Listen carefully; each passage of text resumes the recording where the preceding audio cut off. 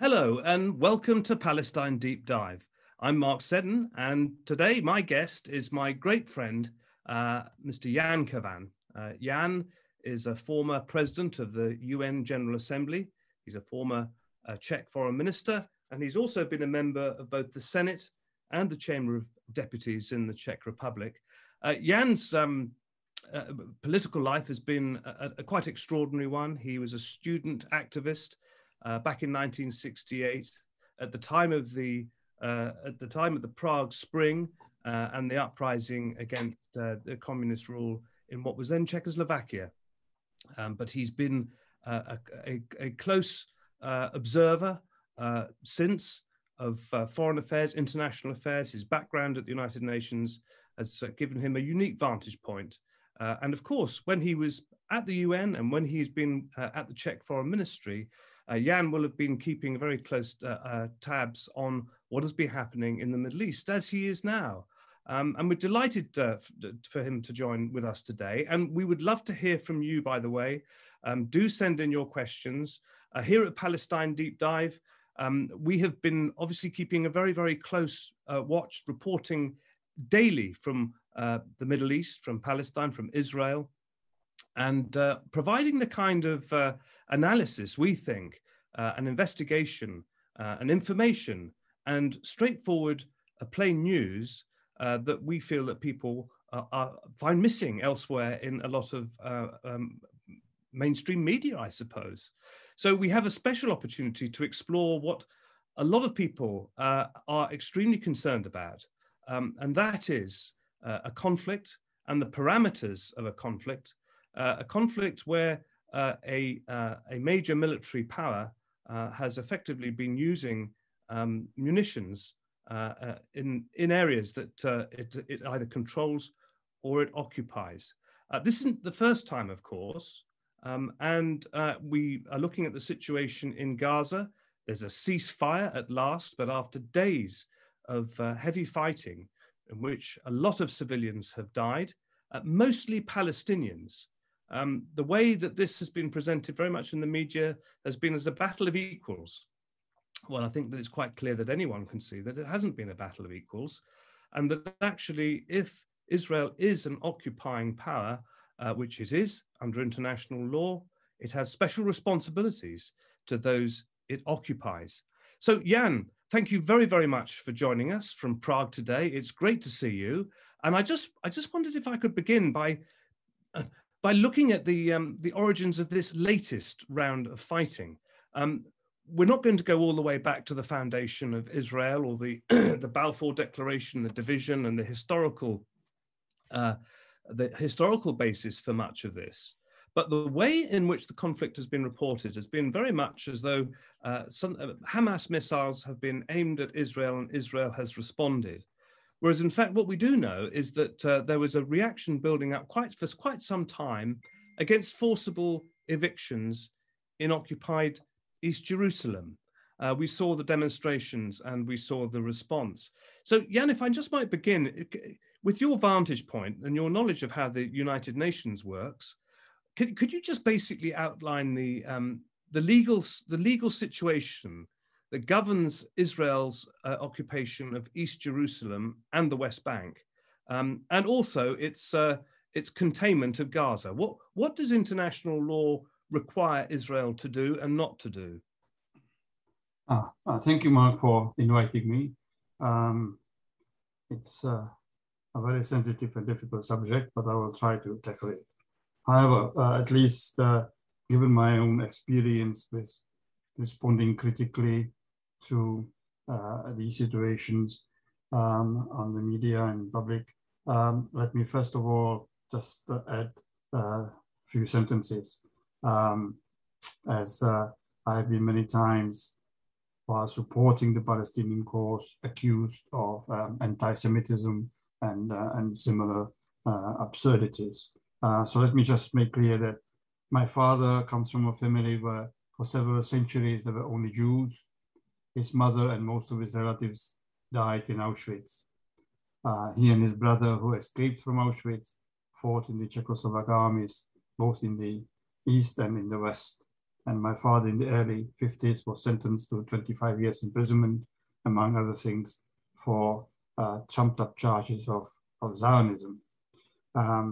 So I have been most of my life convinced that the struggle against anti-Semitism is an integral part of a struggle against all forms of racism. I have now to your question. Yes, you are right. The latest struggle between Gaza and Israel, in fact, started when Israeli court ruled that I think 16 families, Palestinian families, should be evicted in the Sheikh Jarrah quarter in East Jerusalem, and people protested, obviously. Then a few days after that, about 70,000 Palestinians came to the Al-Aqsa mosque and there was a nasty clash with the Israeli police. To cut the story short, Hamas, which controls Gaza, gave a kind of ultimatum to Israel that they should stop the evictions, respect peace in East Jerusalem, and if they don't do that, they will start firing rockets at Israel, which from the various responses, it seems that the Israeli government didn't quite believe it. However, Israel fulfilled its promise and then started firing some rockets at Israel. Israel responded, and you had 11 days of what you correctly called a battle of highly unequal two sides. Before I go to the battle itself, as you asked about international law, as you yourself made clear, Israel as an occupying power has to obey the law, which makes clear that the protected population has to be protected against forcible transfer of it under Article 49 of the Fourth Geneva Convention. And this is what Israel has been doing, not just now, but in fact for years. In fact, I looked it up just last year, about over 12,000 settlements created in violation of both the UN Charter and the 1998 Rome Statute of the ICC. So, and it has to be also clear that, as you know yourself, the UN Resolution 2334, which makes clear that settlement activities should be ceased, has been also violated by these activities, in particular recently in East Jerusalem. So even before the actual battle started, international law has been violated by these evictions in East Jerusalem.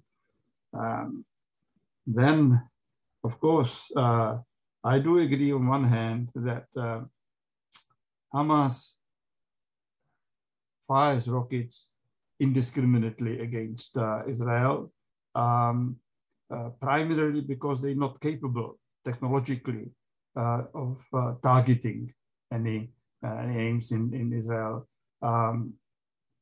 Their technology is not comparable at all to the most sophisticated equipment which Israel has.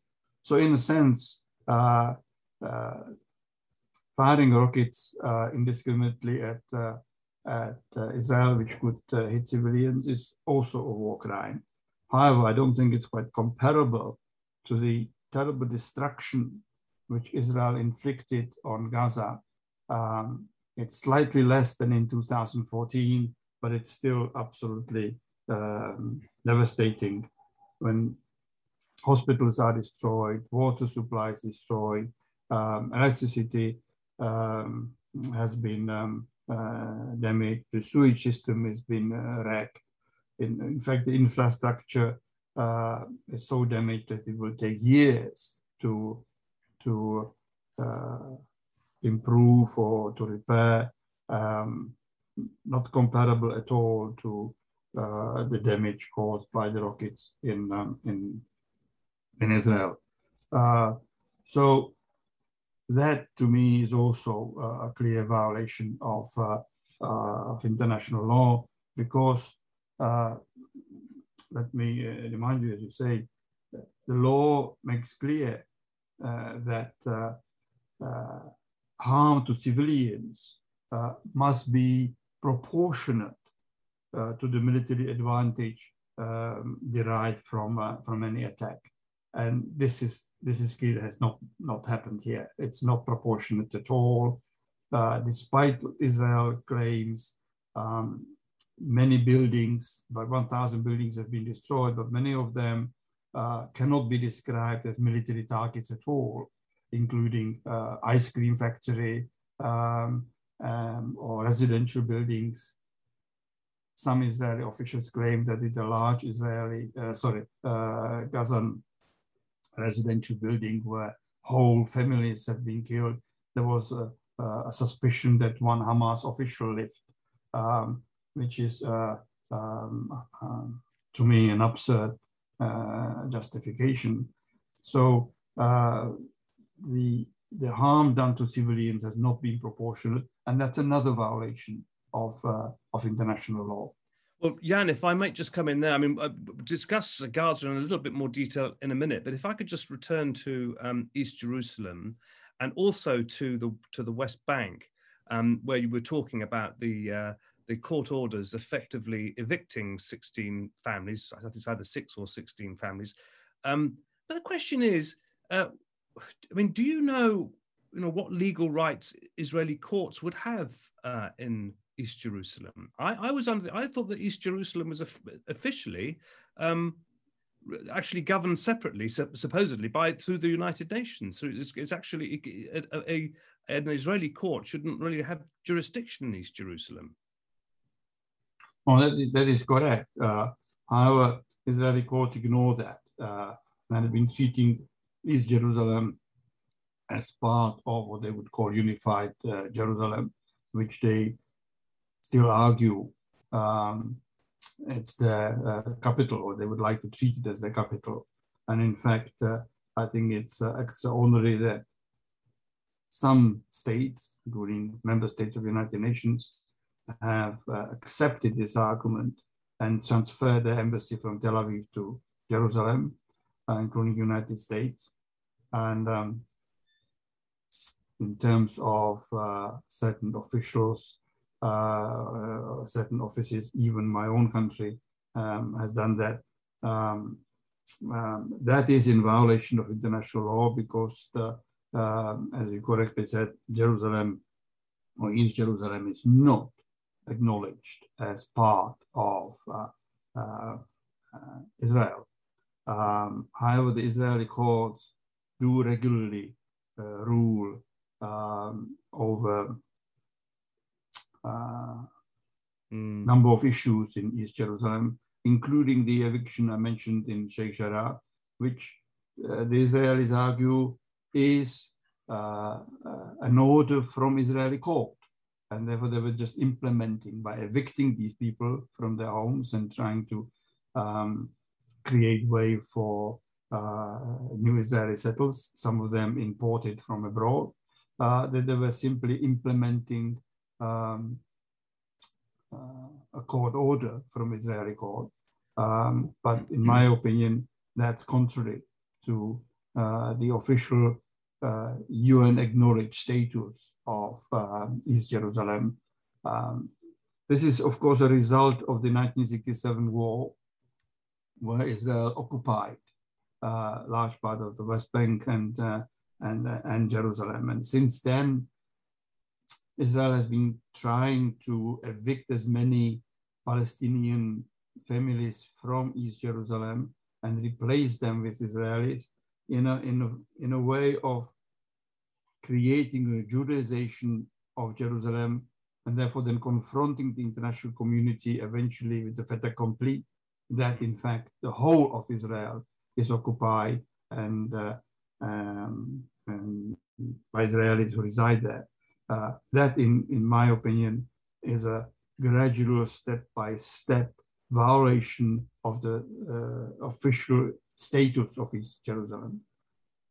Yeah, and on this, I mean, this is a slightly separate matter, but of course, what we have witnessed over the past few weeks is not only what's been happening in Gaza and East Jerusalem, but within Israel proper itself, around Lod and other Israeli-Palestinian towns and cities where there's a mixed residency.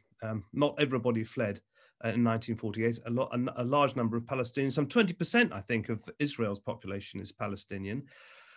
It's not against international law necessarily for what is apparently the New York Times are reporting today is a plan to effectively push forward in Israel's mixed towns to make them more Jewish. So the process that you've just been outlining that's been underway illegally in East Jerusalem has also been underway or is underway, says the New York Times and others, in Israel proper itself.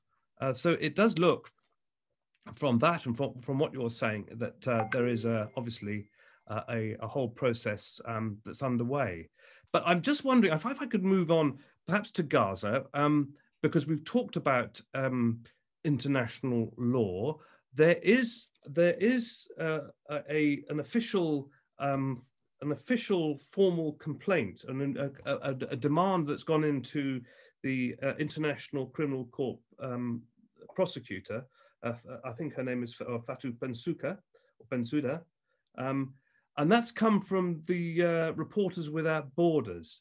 Reporters Without Borders have said that they believe that Israel has actually been in direct violation of Resolution 2222 of 2015, which is to essentially protect journalists under the Geneva Conventions and also under the Rome Statute. And you just mentioned when you were talking about what happened in Gaza, what had also, the number of buildings that were hit and that did not contain people who could be attached to Hamas or who could be accused of being combatants, including journalists. I think a number of news agencies, including Associated Press and Al Jazeera, had their offices blown up. What I suppose people, it's a very long a question of mine, I mean the actual question, but the build up to it. But I think what people want to know is, if a complaint is made like that and a demand for an investigation, what happens? And we already know that the International Criminal Court is investigating alleged war crimes from a previous military incursion into Gaza by Israel. But people would like to know what happens, and what happens especially when other countries, especially such as the United States, which does not recognize the International Criminal Court, or Britain, which does, but which condemns the investigation. What happens to these investigations if supposedly responsible global powers say, we don't really pay much regard to it? Yeah, this is unfortunately a correct description, what you just said. I think the ICC is doing a very good job and is investigating correctly, not only this one, but other similar complaints. But as you know, ICC came to very unpleasant conclusions about Israel. And in some documents, it has described the persecution and discrimination of Palestinians on its territory as apartheid, which is very strong word.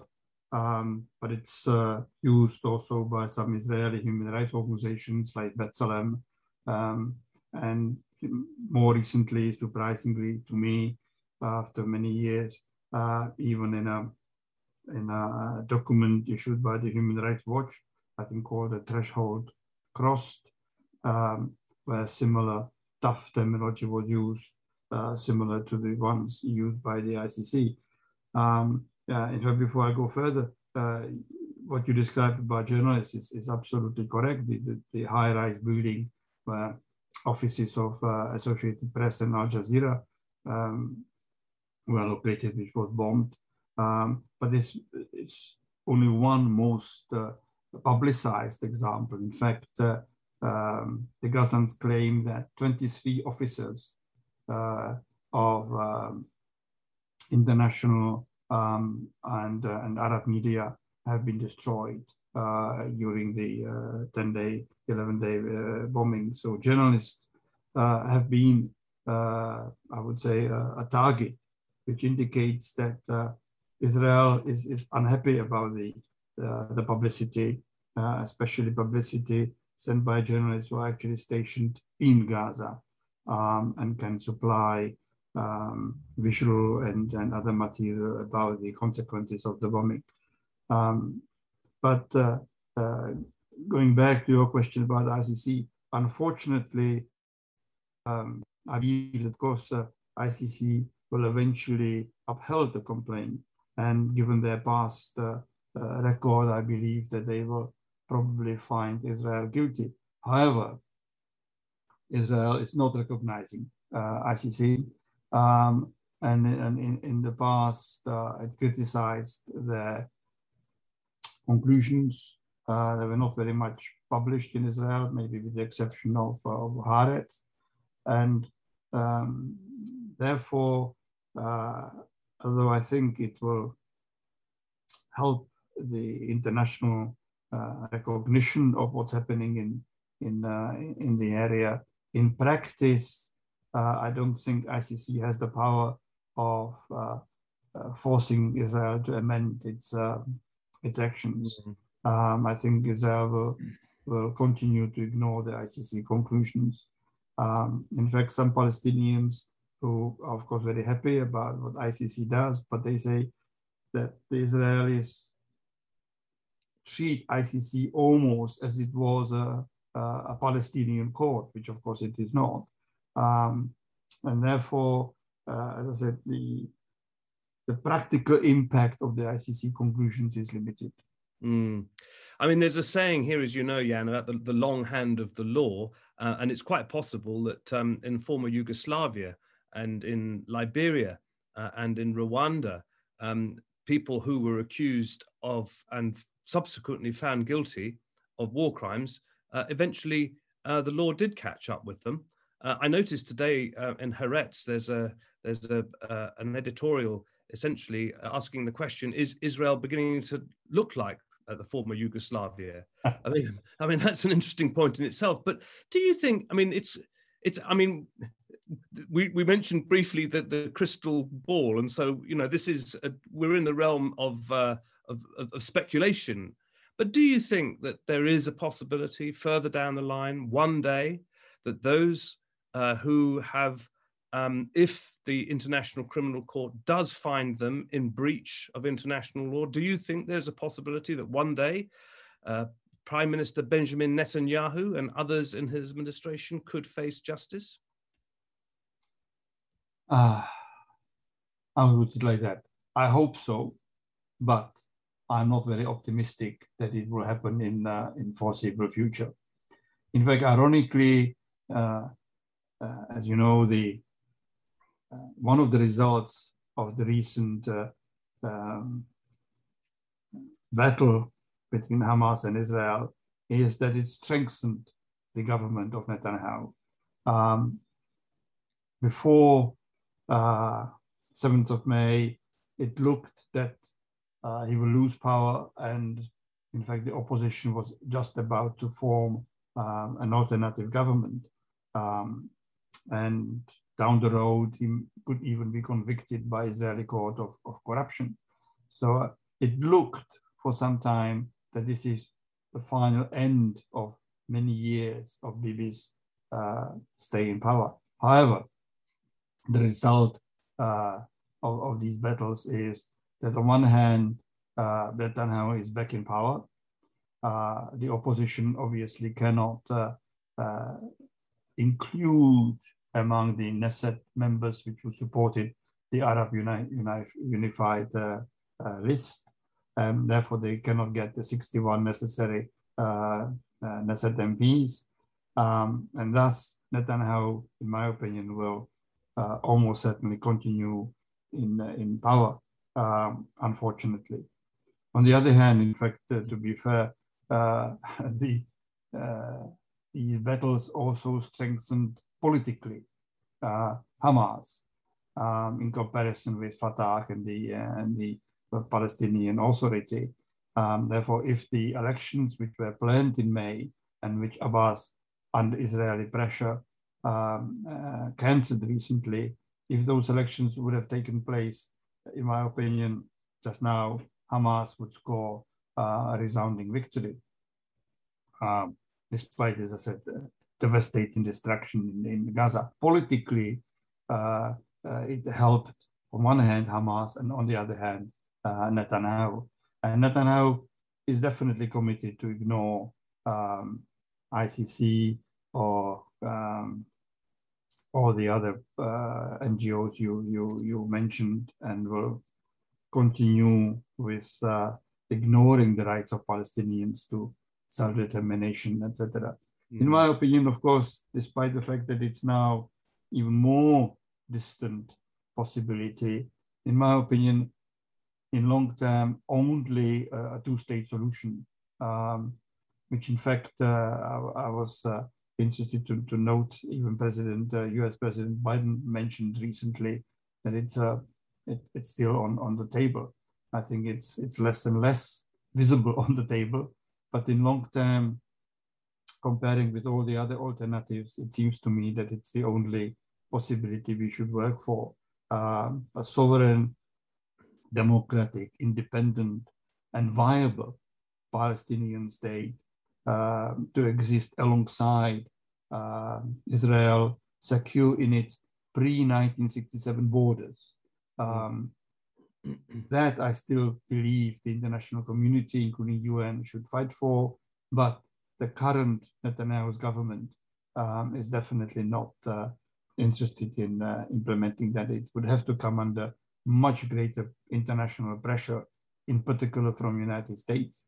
Well, Jan, if I might come in there and just to move from beyond international law and the UN to the United States, where clearly, if Prime Minister Netanyahu doesn't listen to the UN, he does have to listen to the US.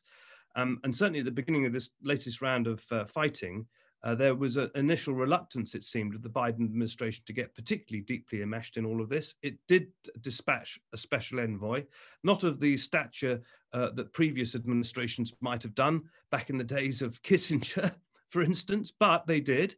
There was, what was interesting as a development was the pressure that was building up within the Democratic Party and outside, to pressure on President Biden to actually become rather more involved than he wanted to. And so it would appear that at some stage in the past few days, President Biden has told Netanyahu there has to be a ceasefire and he needs to stop. That seems to be well-informed speculation, information possibly too, that Biden intervened in such a way. So do you think, I mean, looking to more politically rather than looking at international law, that there are moves afoot within the United States for a change, that actually the Democratic Party is changing in composition and in its demographics, and this sort of 100% support for Israel, which usually is the case, is beginning to fracture? No, I very much believe so, and in fact, I'm convinced that the indirect, behind the scenes, President Biden's U.S. pressure contributed to the ceasefire. Obviously, the nitty-gritty was negotiated primarily by the Egyptians with the help of Qatar and some others. But if it wasn't for U.S. Pressure, it wouldn't happen. And in fact, it seems all the information says that there was a certain discrepancy between what U.S. President has publicly announced and what he actually said to Netanyahu in telephone conversations, where he was much tougher and made it very clear that United States wants an early ceasefire, which then took place. So I would agree with you on that. In my opinion, I think this is a result of a slowly changing situation within the US, and in particular within the Democratic Party, where the left has not won the elections. I would have liked, for example, Bernie Sanders to be now in the White House. But the left in the Democratic Party is now much stronger than it was, for example, in 2014, when there was the latest big war between Hamas and Israel. And some of the speeches I've read and heard made in the Congress by some Democratic Party representatives, including the four left-wingers, were very, very tough. And it seems to me that President Biden realized that he cannot any longer ignore this kind of pressure from within his own party.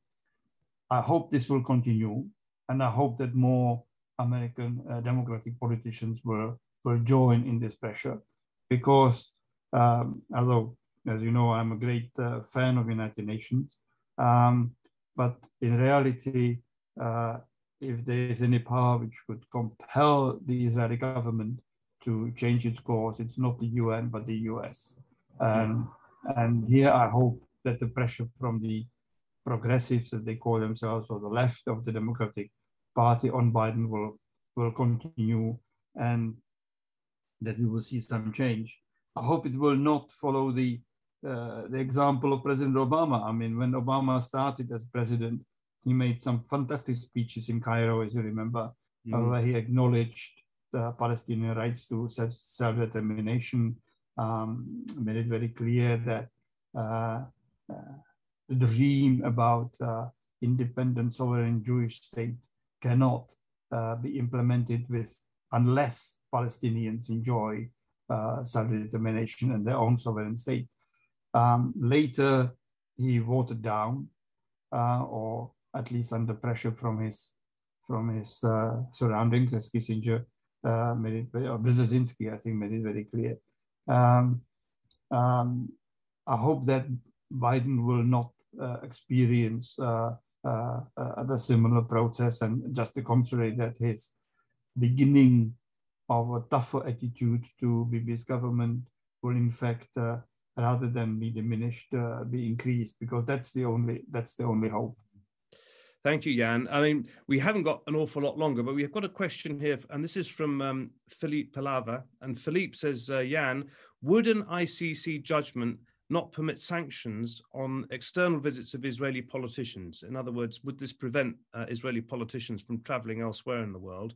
And if that was the case, that would certainly be another small victory for the Palestinians, wouldn't it? Yes, that is true. And in fact, some sanctions, including the moves to ban import from products which are produced in the occupied territories, and that kind of boycott is some countries quite successful. But as you know, it's not successful everywhere. It's not recognized, for example, by the United States, and therefore, even if the ICC does impose some sanctions, which I would welcome, I'm sure United States, which does not recognize ICC, as you mentioned yourself earlier, sanctions imposed by ICC, United States will continue to ignore. And it is their best ally and partner, both in terms of trade, but it also in terms of supply of most technologically developed weapons, including the Iron Dome defense system, etc. So I think, unfortunately, pragmatically speaking, without a certain change of the US policy towards Israel, all these other sanctions are to be welcomed, but they are more symbolic than real. Mm.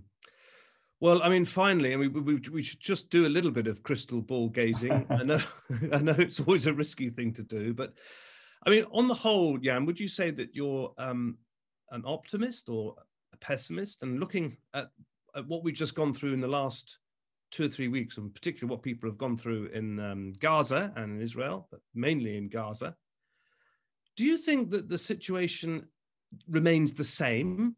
Or do you think things are changing? Do you think there's a greater understanding of the situation in the Middle East, and especially pertaining for the situation in Palestine? Where do you think we could be in 10, 20 years' time? Because clearly this constant round of fighting and war is not really getting anybody anywhere. No, I agree with you. Now, if you are giving me a time scale of 10 to 20 years, which is quite a long time indeed, unfortunately, as I complained earlier, you didn't supply me with a crystal ball, so I have to make only some informed guesses. My hope is that in 10, 20 years' time, we will have a two-state solution, and we will have a much more informed international public opinion on the situation there. And in fact, unfortunately, I change the word, I still think that the devastation imposed on Gaza by the recent fighting is terrible, and it will take years and years to remedy. However, I also have to acknowledge that these battles led to a much better understanding of the international community of what this conflict is really about. So, although economically and in terms of human lives, 230 people dead, out of which 61 children, 36 women, and economy and infrastructure destroyed on one hand. But politically, paradoxically, Hamas has gained. An international community is beginning to become much more aware than in the past of what the conflict is about. That, to me, is a source of hope. And you asked me if I'm optimist or pessimist. I describe myself as a cautious optimist. Sometimes I put more emphasis on the word cautious, sometimes on the word optimism. But cautious optimist means that within the time scale you gave me, 10 to 20 years, I do believe that the desire of the Gazans to end the blockade, end the occupation, and get certain dignity and freedom for themselves will be implemented. Because, as you say, without moves towards that aim, you will have these battles renewed every time. Last time it was 2014, but it was even before. So this is about a fourth war within a relatively short time. And in fact, the ceasefire does not contain any guarantees that it will not happen again. None of the conditions put forward either by Israel or by Hamas have been implemented or taken. The ceasefire is only end of shooting. And that means that all the problems which are on the table and which caused the recent confrontation are still there. And therefore it can happen again.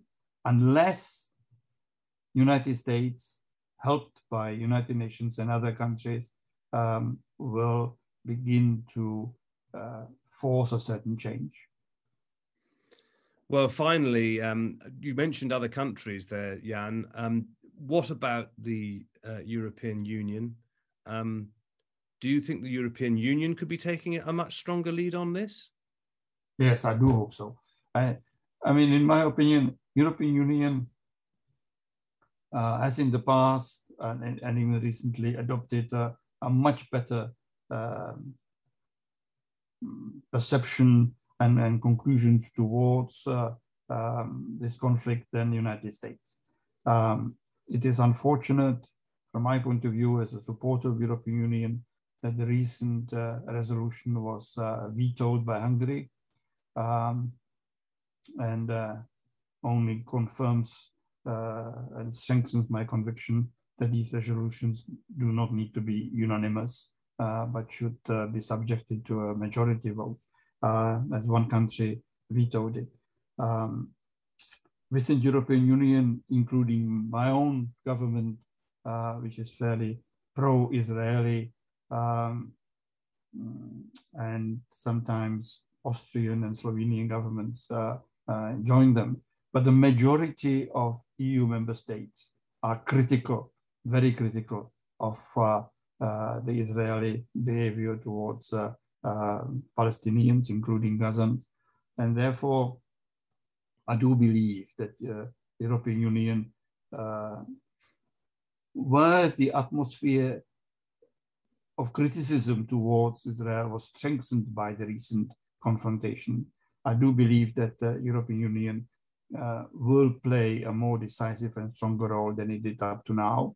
And with the help of UN and other organizations, it will help to increase pressure on United States.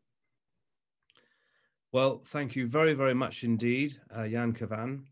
Thank you very much for joining us today from Prague. And thank you to all of you who joined us. I'm sorry we couldn't get all of your questions in. We'd love to have you back again, Jan, and hopefully in happier times. But thank you once again, and thank you to everybody at Palestine Deep Dive for making this happen. And until next time, it's goodbye from me and goodbye from Jan in Prague. Thank you very much for inviting me, and I do apologize that I didn't have the possibility of answering all the questions, but as you said, I hope that you will invite me again. Thank you. Thank you.